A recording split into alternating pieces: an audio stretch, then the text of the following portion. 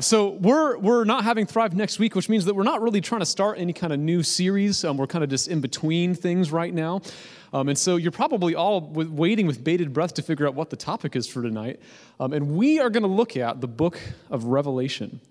And in fact, we're going to do an overview of the whole book tonight. Last week, if you were here, we had a special guest speaker who came and spoke on the second coming, based out of Matthew 24, from Matthew, one of the biographies of Jesus.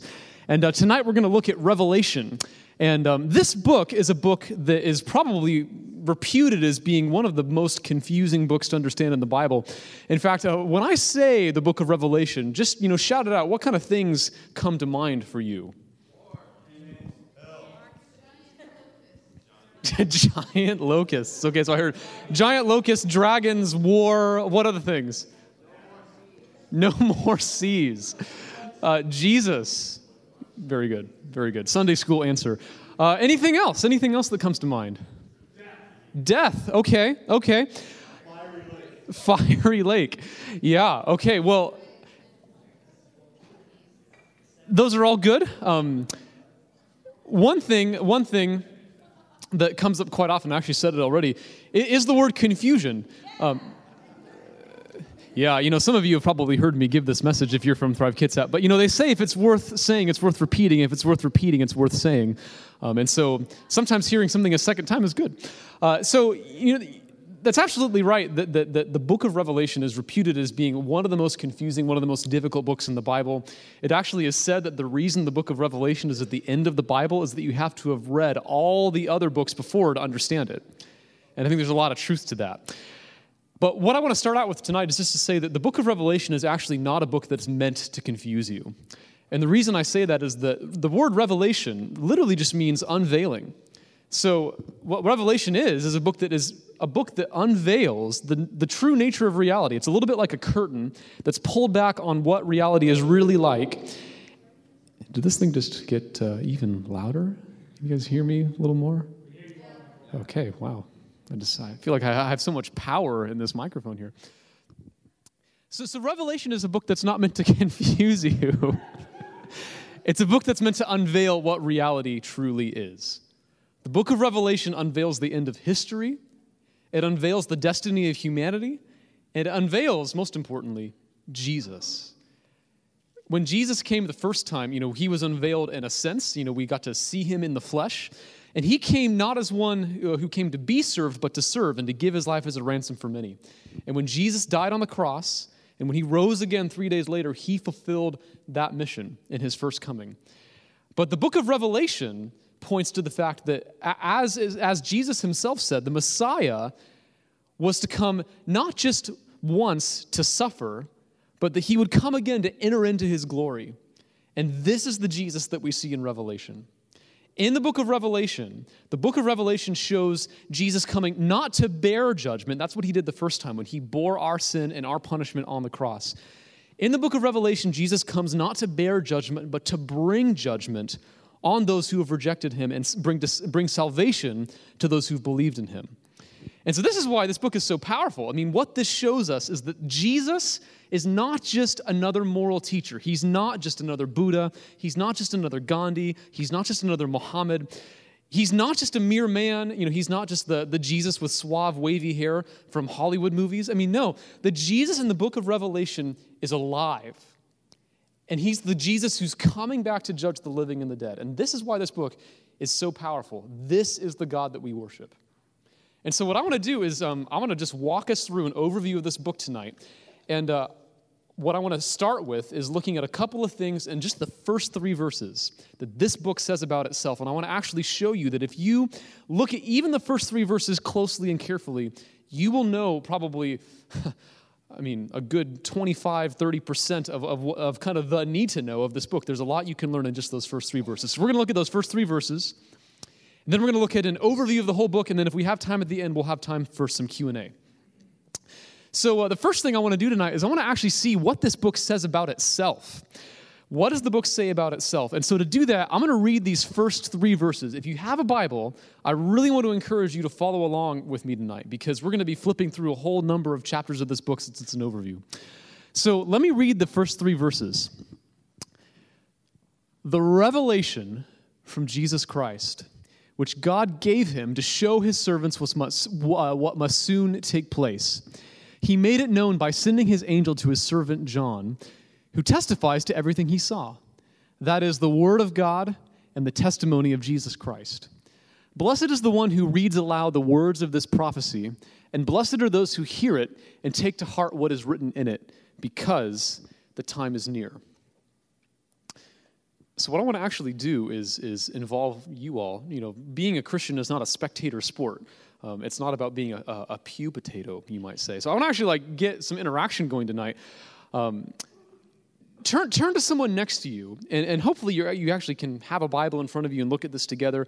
And I just want you to point out name as many things as you can that you learn about this book just from the first 3 verses. As many things as you learn about this book just from the first 3 verses. So turn to someone next to you. You know, if you're like, man, I don't feel like I know the Bible very well and I don't really know if I have much to share, you can just listen in. You know, no need for everyone to actually share something. But just, turn to some people around you and let's just do a little bit of group Bible study. So just take maybe a minute and see what you guys can come up with.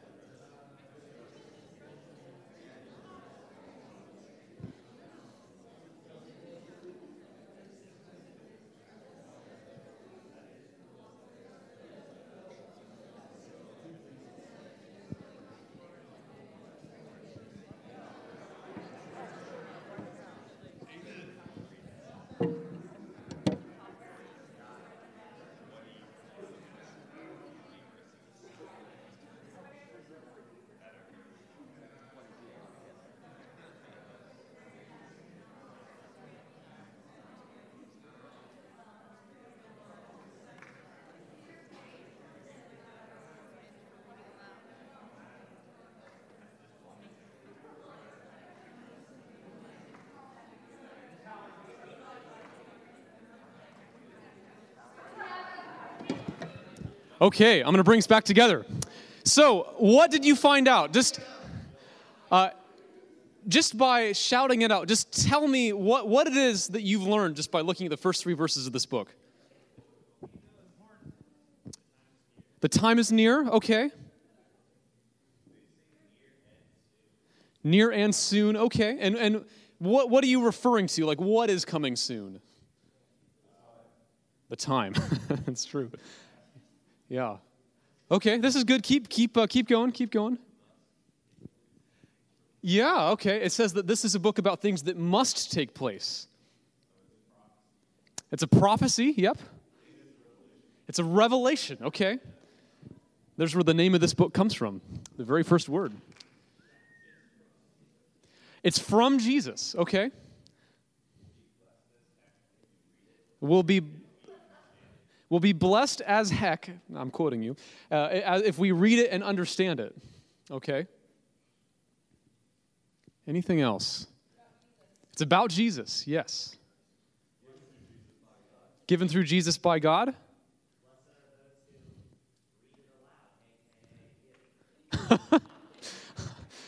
Hashtag blessed. Any last comments? Any last thoughts?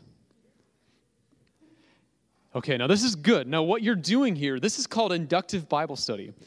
And in inductive Bible study, what you're doing is you're actually just looking at what the text says. And, when you're like by yourself reading your Bible, one of the things you can do is you can do this. You can just do what we've done. Just take a piece of paper and just make like a bullet point list of all the facts that you learn just by looking at what the text says. And then you take those facts, you interpret them, and then you kind of get a picture of what it's saying. And so that's just what we're going to do. I'm just going to walk through some things that this book says about itself. So look at verse 1. In verse 1, we find out the author of this book is a guy named John. And based on the testimony of the early church fathers, we were pretty sure that this guy's the Apostle John, so the guy who also wrote the Gospel of John and the 3 letters of John. And it doesn't tell you exactly when John wrote, but if you were to jump over to verse 9 in this first chapter here, here's something that John tells us about himself. He says, I, John, your brother and companion in the suffering and kingdom and patient endurance that are ours in Jesus, was on the island of Patmos because of the word of God and the testimony of Jesus. So Patmos, this is a little island that's off the coast of Turkey. And according to church tradition, John was exiled there for being a Christian during the time of Domitian. Now, Domitian, he was a Roman emperor who reigned from 81 AD to 96 AD. And so for this reason, many believe that Revelation was written around that time. I think according to one early church historian, they say it was about 95 AD. So this is right toward the very end of the first century. And what else does this book tell us about itself? If you just walk through these first 3 verses again, I just want to give you tonight a list of 5 things that this book says are true about itself. So just follow along with me here. The very first thing, and some of you already alluded to this, is that Revelation is a Christ-centered book. Now, over the years, down through the centuries, this book has sometimes been called the Revelation of St. John the Divine. And I'm sorry to tell you, St. John was not divine. And I guess he was a saint, because everyone who's a believer in Jesus is a saint. But this book actually says that it's not the revelation of John the Divine. This is a revelation of Jesus Christ. And what that tells you is that the book of Revelation is a book that's all about Jesus. Jesus is the center of the book. I mean, don't get sidetracked with weird theories. Don't get sidetracked with all kinds of questions about what does the beast mean and what does the dragon mean and, oh my gosh, who is 666? Revelation is a Christ-centered book. It's a regal book. It's a book that lifts Jesus higher than almost any other book in the Bible. Like you go to chapters 4 and 5, and this is a part of the book where John has a vision of the heavenly throne room, and he sees millions and millions and millions of creatures in all creation praising and worshiping Jesus. And most climactic of all is in chapter 19, where Jesus actually comes back to rule and to reign. So this is a book that's all about Jesus. He's the very center of this book. So that's the first characteristic, is that Revelation is a Christ-centered book. Another critical characteristic of this book, this was also mentioned by someone out here, it's a book of prophecy. It's a book of prophecy. So if you go to verse 1, you see that again. And you find out here that John, what the revelation that John receives, it reveals what must soon take place. And in fact, if you go through this book, there are at least 5 other places where Revelation calls itself a prophecy. There's a slide there that shows you those places if you want to just take note of those. And so there's obviously a little bit of debate, how much of this book is prophetic, how much of it talks about the future. But what we know is that at least parts of this book pertain to things to come. And by the way, this is one of the reasons why this book is such an encouragement to Christians, because if you're an atheist, if you actually think through what an atheistic worldview would say, there really is not any way to know the end of history. I mean, there's actually atheists who will admit this. And I'm not trying to knock, by the way, on just other belief systems, but I just want to point out to you that even those who are within sort of a position of unbelief themselves would admit that it's impossible to actually find any meaning in history unless there's some kind of other belief system that allows that to be the case. So, for example, this is a famous atheist named John Gray. He's a philosopher who says that trying to find meaning in history is like looking for patterns in the clouds. Or here's another guy. This is Richard Dawkins. And his belief is that the past, the present, and the future is ultimately at the mercy of random chance. And this is what he says. The universe we observe has precisely the properties we should expect if there is at bottom no design, no purpose, no evil, and no good. Nothing but blind, pitiless indifference. But the book of Revelation claims to be a book that reveals past, present, and future. And so what this means is that the Bible is actually more up to date than tomorrow's newspaper. And for Christians, the amazing, amazing thing that this means for us is that the future that the Bible predicts in the book of Revelation is a future that actually offers hope.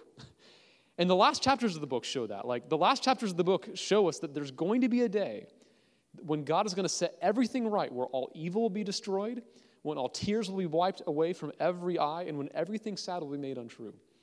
And this is why years ago Billy Graham said, I've read the last page of the Bible, and it's all going to turn out all right. This is what we have through this book. This is not something that the secular world can claim, but the book of Revelation claims you can look to the very, very end and see it's all going to turn out all right. So it's pretty cool. So that's the second characteristic. It's a book of prophecy, and now just a few more I'm going to walk through really quick. So we've seen it's a Christ-centered book. We've seen it's a prophetic book. It's also a symbolic book. So again, in verse 1, it says that God made it known by sending his angel to his servant John. Now, another way you could translate this is that he sent and signified it. And that word, signified, or it can also mean made known, it's a Greek word that suggests that Revelation uses symbols to communicate its meaning. And this, by the way, is why the book is filled with all kinds of symbols. There's dragons and beasts and lions and lambs and dragons and all kinds of things. And these images are not just made up. They represent actual realities. And what that means is that contrary to the opinions of some, you can actually understand what the symbols are about. And the reason for that is that the Bible tells you what they mean. The Bible interprets them for you. And with this book or with any book in Scripture, the most trustworthy principle is always to let Scripture interpret Scripture. To let Scripture interpret Scripture. Let me just give you an example of how these symbols in Revelation can actually be understood by just seeing what the Bible says itself about them. So let me just go to one place here. This is in Revelation chapter 12. And in Revelation chapter 12, let me just read these couple of verses here. A great sign appeared in heaven, a woman clothed with the sun, with the moon under her feet and a crown of 12 stars on her head. She was pregnant and cried out in pain as she was about to give birth. Then another sign appeared in heaven, an enormous red dragon with 7 heads and 10 horns and 7 crowns on its heads. Its tail swept a third of the stars out of the sky and flung them to the earth. Now, this seems like a very kind of opaque passage. What on earth does this mean? There's a woman, there's a sun and a star and a moon and all these things around her head, and then there's a dragon. Dragons don't exist. What's this about? Well, hold on. Hold your horses. The Bible just goes on and tells you what all this means. So if you actually were to keep reading, let me show you this verse from this same chapter, just a few verses down. The great dragon was hurled down, that ancient serpent called the devil or Satan, who leads the whole world astray. So here, the book of Revelation is actually telling you, if you're wondering what the dragon means, the dragon is Satan, the dragon is the devil. Now, there's another symbol that we read about. There's this woman. And this is an instance where instead of the book of Revelation telling you, the Bible would have you go back to other parts of it that give you the key to what the symbols mean. So in this case, if you were to go back to Genesis chapter 37, now this is the story of Joseph. You remember this story? Joseph, he's got all these brothers, and Joseph is a dreamer. He has these prophetic dreams, and he tells his brothers about him. His brothers get all mad. They sell him into slavery, if you remember that. And this is one of the accounts from this story of Joseph's dream. It says, he had another dream and he told it to his brothers. Listen, he said, I had another dream, and this time the sun and moon and 11 stars were bowing down to me. Now, what does this remind you of? It reminds you of the very same set of symbols that we just saw in the book of Revelation. And if you go back to the story in Genesis, what those symbols can only mean is that this represents the people of Israel, because Joseph, he has 11 brothers, he's got a mom and a dad, the son of the moon. And if you read through the story, and I'm not going to do this for you tonight, but if you read through the story, you find out that this dream eventually comes true, and it's Joseph's family, the people of Israel, who eventually come and bow down to him. And if you read on in Revelation 12 with kind of that perspective in mind, you can see how the woman does represent Israel in this chapter. So don't get scared of the symbols. Don't get scared of the symbols. The Bible itself is the guide to knowing what they mean. And that actually leads to a fourth characteristic here, which is that the book of Revelation is a book that's rooted in the Old Testament. So there are more allusions to the Old Testament than in any other book in the whole Bible. Some have calculated there's over 500 places in Revelation where some part of the Old Testament is alluded to. And what this means is that Revelation, it's the capstone. I mean, it ties together all the other counsels of God. in order to bring them to their ultimate conclusion. And there's a quick little slide here that just gives you a taster of this. And I don't have time to walk through all this. I'm not even sure you can see it because it's a little small. But just, let me give you a couple of examples. Do you remember in the book of Genesis, like the way the story starts is that mankind falls into sin and they're denied access to the tree of life. Well, then you jump to the very, very last book of the Bible in Revelation. The very end of Revelation says that mankind is given access back to the tree of life again in the new creation. Or in the book of Genesis, in chapter 3, there's a curse that comes upon the world because of sin. And you go to Revelation 22, it says, no more will there be any curse. So the book of Revelation, in 1,000,001 different ways, takes all the loose threads of the Bible, many of the remaining questions that you would have if you're reading through the whole Bible, and it ties them together. And that's why, we can't afford to avoid this book. It's easy to say, well, the book of Revelation, it's so hard, it's so complicated, and it's true. But unless you have a grasp of this book, there's going to be a lot of things in Scripture that are probably not going to make sense. So this book is the capstone. It ties it together. And now just one final characteristic. The book of Revelation is a book with a blessing. It's a book with a blessing. So this is verse 3. And this is where we're told that there's a special blessing for those who read and apply what is in the book of Revelation. And this, by the way, this is the only book of the Bible that says that there's a special blessing promised to those who read it. And the reason I want to highlight this is that this actually is a really important corrective to what I believe is the perspective that a lot of us can have about this book. So I would say that today, the subject of Revelation, or even what does the Bible say about the future, has a reputation for being controversial.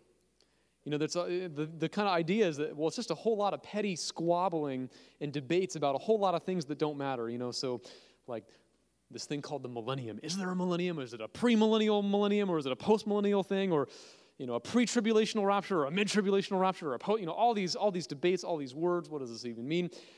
And another reputation it has is that it's confusing. It's hard to understand what the Bible says about prophecy. It's speculative. Others would say that no one really knows about the day or the hour about when Jesus is going to kind of come back. Jesus himself said that, so why even bother? And on top of that, I think another thing that's true of the reputation of Bible prophecy is that it's dangerous, because there have been people down through the ages who have taken what Scripture says about the future and have then twisted it into all kinds of cultish, nasty stuff that's led a lot of people astray. And believe it or not, this is the exact same reputation that Bible prophecy had in the early church. I want to take you to one passage that shows this. So if you were to go to the book of 2 Thessalonians, in chapter 2, this is a part where Paul is writing a letter to these Christians. And what's happened is there have been some false teachers, and these guys have come and they have stirred up controversy and confusion because they've been generating dangerous speculation that the day of the Lord, that this kind of end times event has already happened. Now, if you read on in that letter, what you find out is that Paul does not say, let's just completely scrap the study of Bible prophecy. What he actually does is he goes on to teach them about prophecy more accurately. He refuses to sacrifice the study of what the Bible says in the future just because it's controversial and hard to understand. And what he actually does is he explains it to them in more detail. And this is just so different than how I think we're tempted to look at it today. The fact is that the Bible's view is that to study prophecy is an invigorating and it's a faith-building exercise. And I want to just show you a couple of places where this is what the Bible says about it. So if you were to go to the book of 2 Peter, which is actually, by the way, a book that's all about the second coming. And let me just read this here. This is chapter 3, verses 10 through 12. The day of the Lord will come like a thief. The heavens will disappear with a roar. The elements will be destroyed by fire, and the earth and everything in it will be laid bare. Since everything will be destroyed in this way, what kind of people ought you to be? You ought to live holy and godly lives as you look forward to the day of God and speed its coming. So what this is saying is, prophecy actually inspires to lead a holy life. Or another way of putting that prophecy actually helps Christians from being entangled in things of this world that we shouldn't be entangled in. It's been said that the ship is meant to be in the water, but water is not meant to be in the ship. It's not much of a ship if there's water in it. In the same way that a Christian, we're called to be in the world, but not of the world. The Christian should be in the world, but the world should not be in Christians. And, just one more verse on this. This is from the book of 1 John. And look at what this is saying. So John says, "Dear friends, now we are children of God, and what we will be has not yet been made known. But we know that when he appears, we shall be like him, for we shall see him as he is. Everyone who has this hope in him purifies himself just as he is pure." Now, this is crazy because what this is saying is having a view toward the second coming, toward Jesus returning again, purifies you. It purifies you.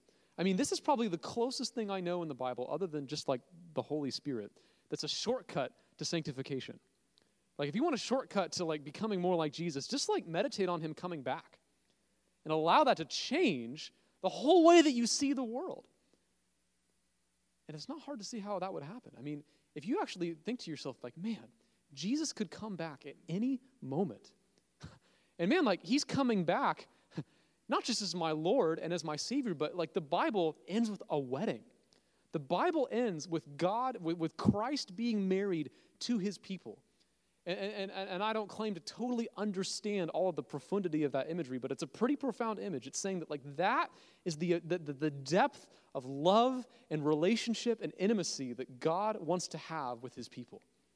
And if you just live with the expectation that that is what all of history is racing toward, I mean, goodness gracious me, I think it would probably lead you to have a desire to live in a way that pleases God.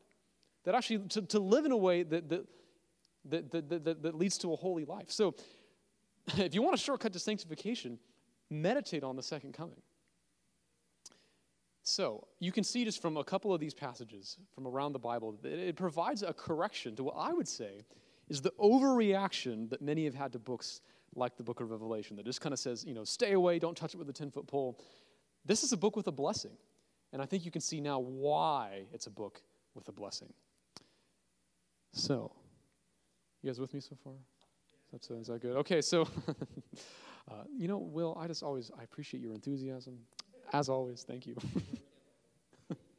So, let me just recap really quick. So, look, at all we've done is we've just looked at the first 3 verses. All of this, I've basically pulled just out of those 3 verses, and we found out 5 things. That this is a Christ-centered book. This is a prophetic book. This is a symbolic book. It's a book rooted in the Old Testament, and it's a book with a blessing. It's a book with a blessing. So, if you've got those 5 things, what I want to do now is I just want to zip through this thing, give an overview of it, and my hope is that, and this is not going to answer all your questions tonight, but I hope that this will actually set you up to go back and read this book and to begin to try to make a little bit of sense of it. So, I want to do that. The first thing I want to say as I get into that is just a quick word on humility. The Revelation it probably is the hardest book to understand in the whole Bible. I'm not claiming tonight that I understand every nook and cranny of it. I don't. And that's why down through the ages there have actually been a number of different views that people have held on how to interpret the book. And these are views that are held by believing Christians, faithful Christians. Let me just walk you really quickly through some of the different perspectives that people have that you might come across. Really quick, there's one view. This is called the preterist view. And the preterist view believes that in light of what Jesus said about the association of his second coming with the destruction of the Jewish temple, that the majority of the events in the book of Revelation refer to what happened primarily when the temple got destroyed in the year AD 70. So a little bit of history there. That's one view. There's another view called the historicist view. And this is the perspective that the book of Revelation prophesies events that unfold during the nearly 2,000 years of church history. So from the day of Pentecost on up into the present, the book of Revelation is predicting things that we've seen happen in that time. One example of this is that during the time of the Reformation, many people looked at the book of Revelation and the things it says about this figure named the Antichrist, and they said, oh, the Antichrist must be the Roman Catholic Pope. Maybe you've heard that perspective before. Not a knock against Catholics, by the way. This is just what they thought. There's another view called the futurist view, which believes that most of the prophecies in Revelation speak of things that have not happened yet, but that will take place around the time of Jesus' second coming. And then there's the idealist view. And the idealist view holds that Revelation, it doesn't so much speak of particular events in history or in the future, but these are spiritual truths that are broadly applicable to all times and all places. And so for those interpreters, most of the prophecies in Revelation are allegorical. So they have reference to things like the true meaning of Christ's death and the true meaning of his triumph over sin and the devil, and so on. Now, these four views, they're not mutually exclusive. You can actually believe that the book of Revelation talks about things in the future, but that at the same time, there are some timeless truths that it contains. But what I just want to point out is that down through the ages, there have been many good, faithful believers who have held to different perspectives.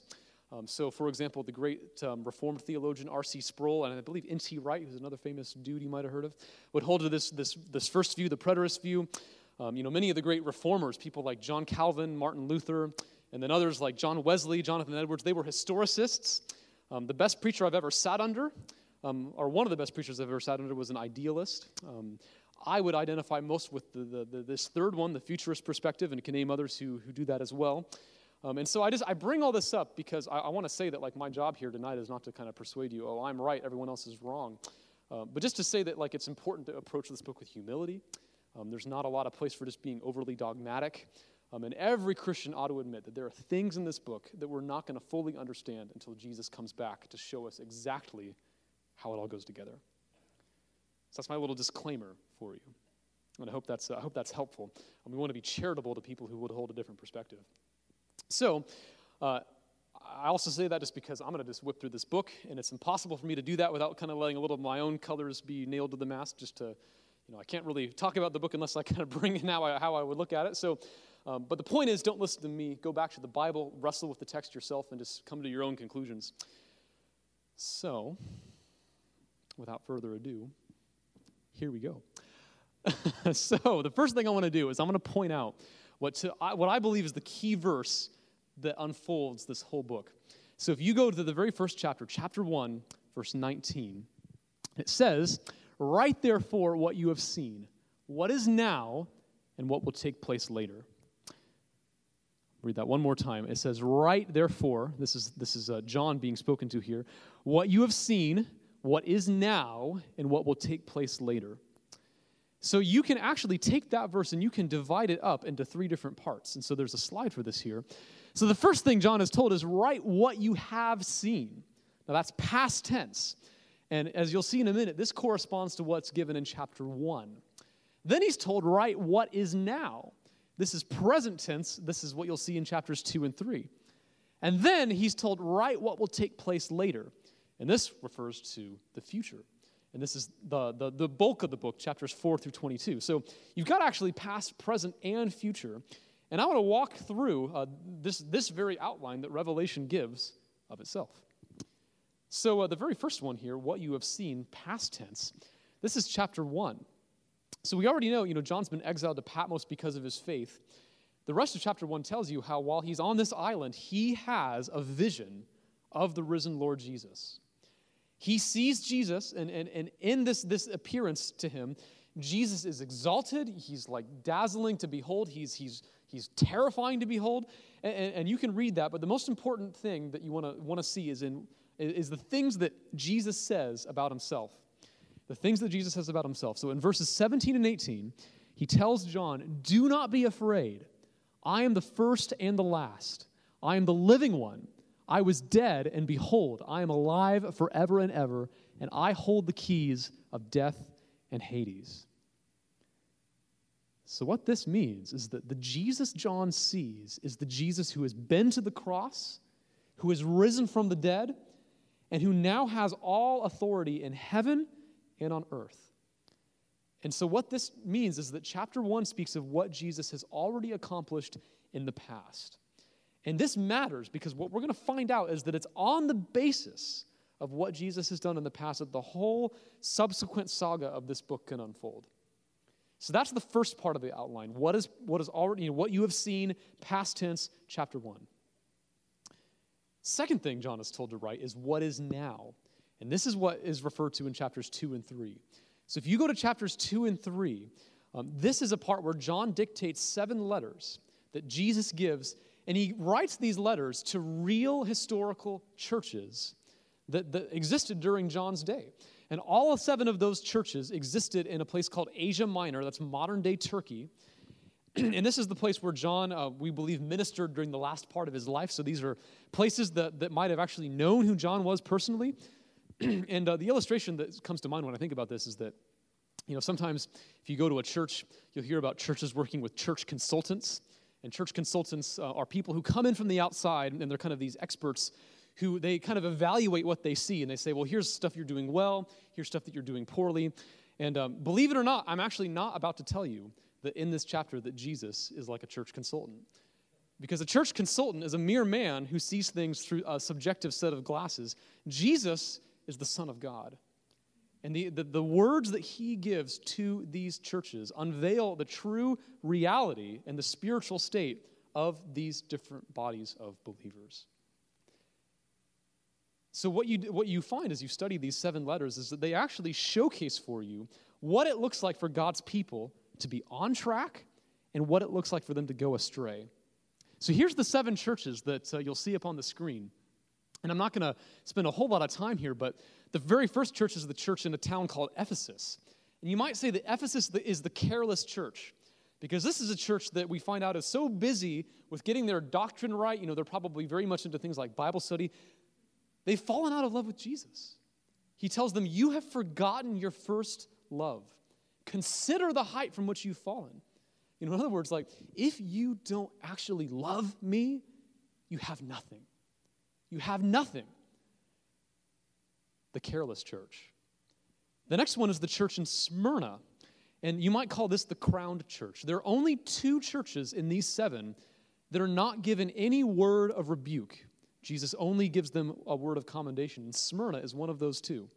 This is a church that remains faithful in persecution, and they're given a message to persevere.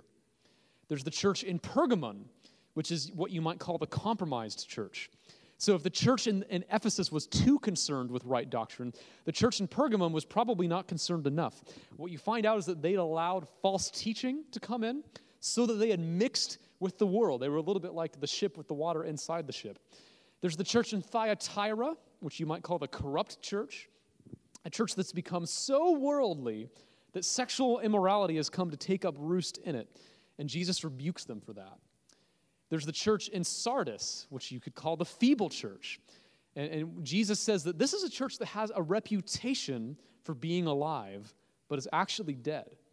And I sure hope you've not had the misfortune of being a part of a church like that. I hope and pray that Thrive never has that reputation of being alive but actually dead. And I sometimes wonder about the church in Sardis and whether that might compare to just places you see today where, there are these huge, beautiful cathedrals or churches with big, massive budgets, but there may not really be any spiritual life in them. There may not actually be genuine, heartfelt belief in Jesus. There's the church in Philadelphia, and this is the other church that is one of the only 2 that has no rebuke spoken against it. This is the faithful church, and it's a church that's characterized by not being outwardly strong or impressive, but this is a church that's kept God's word and has not denied his name. And then one final one is the church in Laodicea. And this is the foolish church. This is a church that Jesus describes as neither being spiritually hot or spiritually cold, but as lukewarm. And it thinks that they have all that they need. And Jesus tells them, if you actually knew how bankrupt and empty and helpless you are. And he invites them to come to him and repent and receive from Jesus what they truly, really need, which is him. So those are the 7 churches, and you might step back from all this, and you might ask, well, why are these here? I mean, if this is a book about the future primarily, none of these churches exist anymore. What value are these letters to us? One thing that you can say to that is that notice that at the end of each letter, it has this repeated line. It says, he who has an ear, let him hear what the Spirit says to the churches. In other words, the contents of these letters have value for Christians all down through the ages.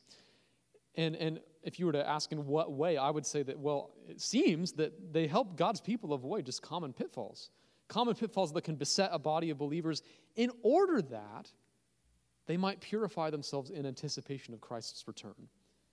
I mean, if Jesus is really coming back, then aren't you so thankful These kind of provided a little bit of a guide of what it looks like to be walking in a worthy manner in preparation for him to come back. That's what these 7 letters speak of. So you've got the first part, the past tense, what you have seen. The second part, what is now, present tense. And now finally, there's this last part, what will take place later. And this is chapters 4 through 22. It's the lion's share of the book. And so I'm going to sort of break this down a little bit more so that you can make a little bit more sense of it. There's a little outline of this last section here. And in chapters 4 and 5, the first thing that this section starts out with is a scene where John is taken in to the heavenly throne room. In chapters 6 through 19, it's a series of judgments. In chapter 20, there's this thing called the millennium. And then in chapters 21 through 22, there's the new creation. So let me walk through these, starting with this first little section in chapters 4 and 5. And actually here, if you've got a Bible, follow along with me here. I'm going to read just the very first part of chapter 4. So in chapter 4, the first verse says, and this is John talking, "After this I looked, and there before me was a door standing open in heaven. And the voice I had heard speaking to me like a trumpet said, 'Come up here, and I will show you what must take place after this.'" So the next 2 chapters, John literally gets a little glimpse inside what God's throne room in heaven looks like. And the scene that he sees is just so incredible and mind-blowing that you can barely kind of visualize what he says. What he sees is he sees millions upon millions of creatures in all creation worshiping God, and they say, "Holy, holy, holy is the Lord God Almighty who was and is to come." And in verse 11, we find out that the reason that they're ascribing all these things to God is that God is the creator of all things. All things have their being in him, and they're held together in him. I mean, you can't even take another breath unless God gives it to you right now. So in chapter 4, God's being praised as the creator. In chapter 5, the scene changes. And John witnesses in the throne room, he sees a scroll that comes from the hand of God, and it says that the scroll is sealed up and it has writing on both sides. Now, this is important. You might want to pause and ask yourself, well, what does the scroll mean? And this is one of those places where you have to go back to the Old Testament to figure out what the scroll might mean. And if you were to do that, you would land in the book of Jeremiah chapter 32. Because in the book of Jeremiah chapter 32, God commands the prophet Jeremiah to buy a field from his cousin. Now, this is a crazy thing to do because at the time, the Babylonians, this enemy empire, they're literally in the land of Israel and they're destroying the whole countryside. And so, Jeremiah is literally told by God to go and buy a piece of the battlefield. You wouldn't want to buy real estate in that kind of market. And God has him do it. And the reason God has him do it is because he knows that one day he's going to redeem the situation. He'll bring his people back from exile, and that land will have value again. So this is like a prophetic picture of what God's about to do.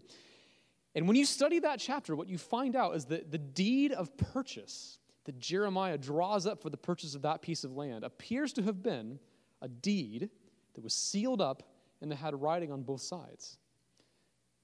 Therefore, the cosmic scroll that John sees and can only be opened by Jesus, the Lamb who was slain, would seem to be nothing less than the title deed to heaven and to earth.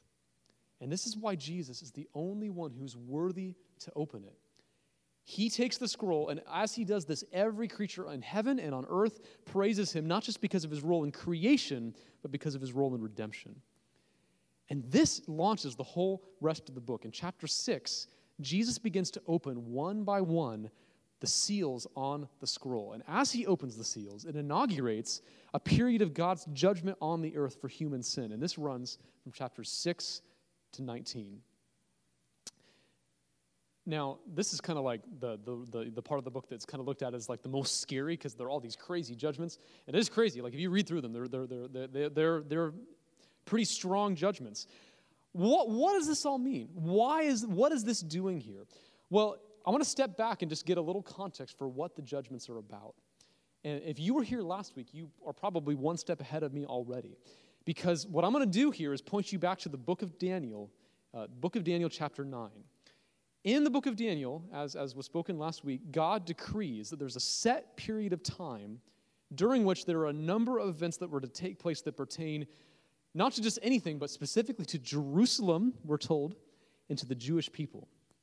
And that period of time is said to consist of 70 weeks. And without going into all the details like we did last week, just know that the word week here would likely refer to a period of 7 years. So if you put that together, what we're finding out here is that this timetable that's given in Daniel chapter 9 is for a period of 490 years. And God is saying that in those 490 years, there's going to be a bunch of stuff that'll take place. And as you read on, you find out that the first 69 of those 7-year periods, 483 years, that takes you to the arrival of Jesus the Messiah. I mean, this is crazy. You read this book, and what you find out is like it actually takes you right up to the day that Jesus shows up to present himself as king to the Jewish people and to die on the cross for our sins.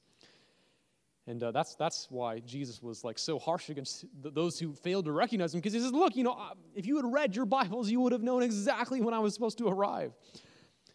But the thing is, if you study this carefully, what you find out is there's still 7 years of those 490 years that have not been fulfilled.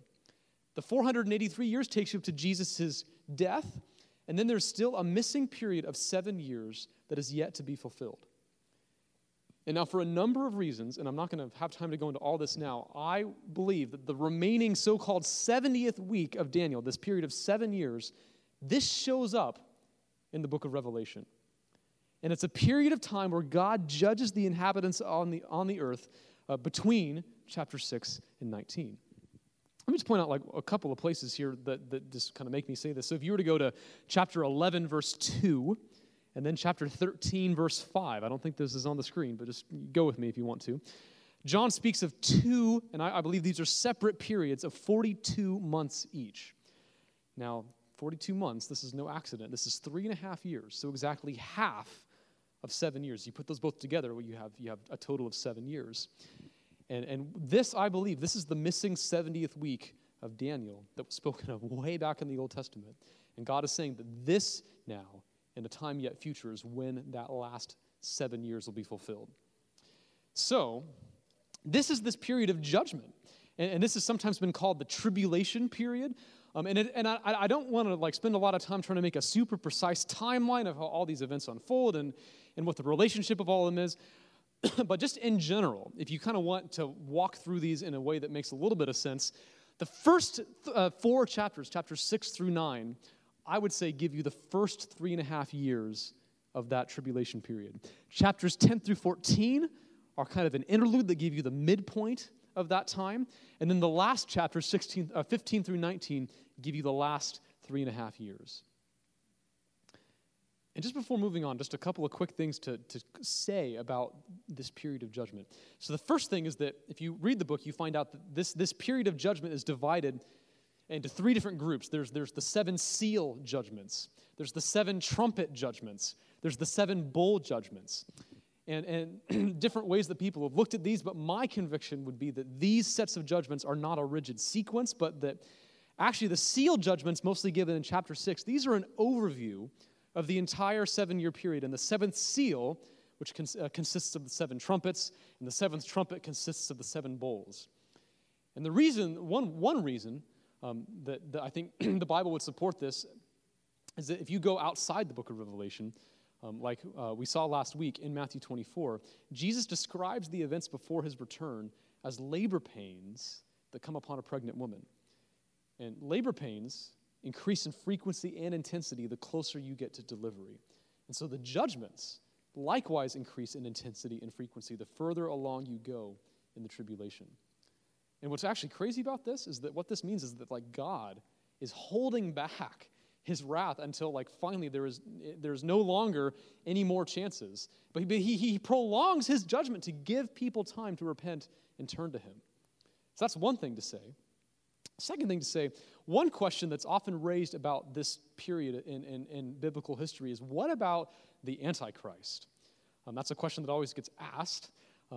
And I believe that Scripture does teach that there really will be such a person who is called the Antichrist.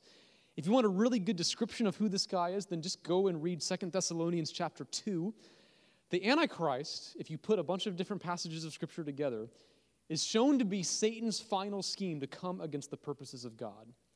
He'll be a ruler on the earth who will be empowered by the devil to persecute the people of God.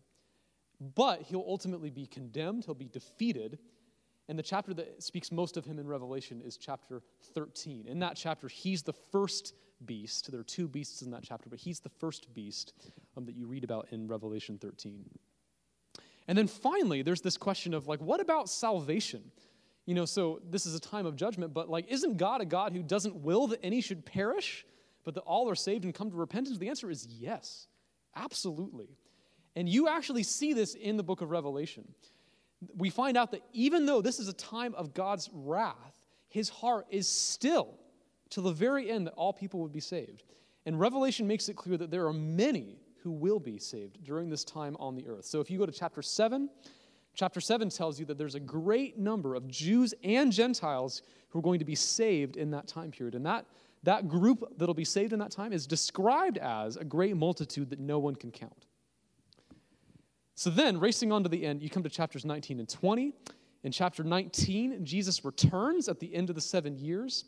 He defeats his enemies, and then he reigns on the earth, and it's said to be for a period of 1,000 years. And so that's what's called the millennium.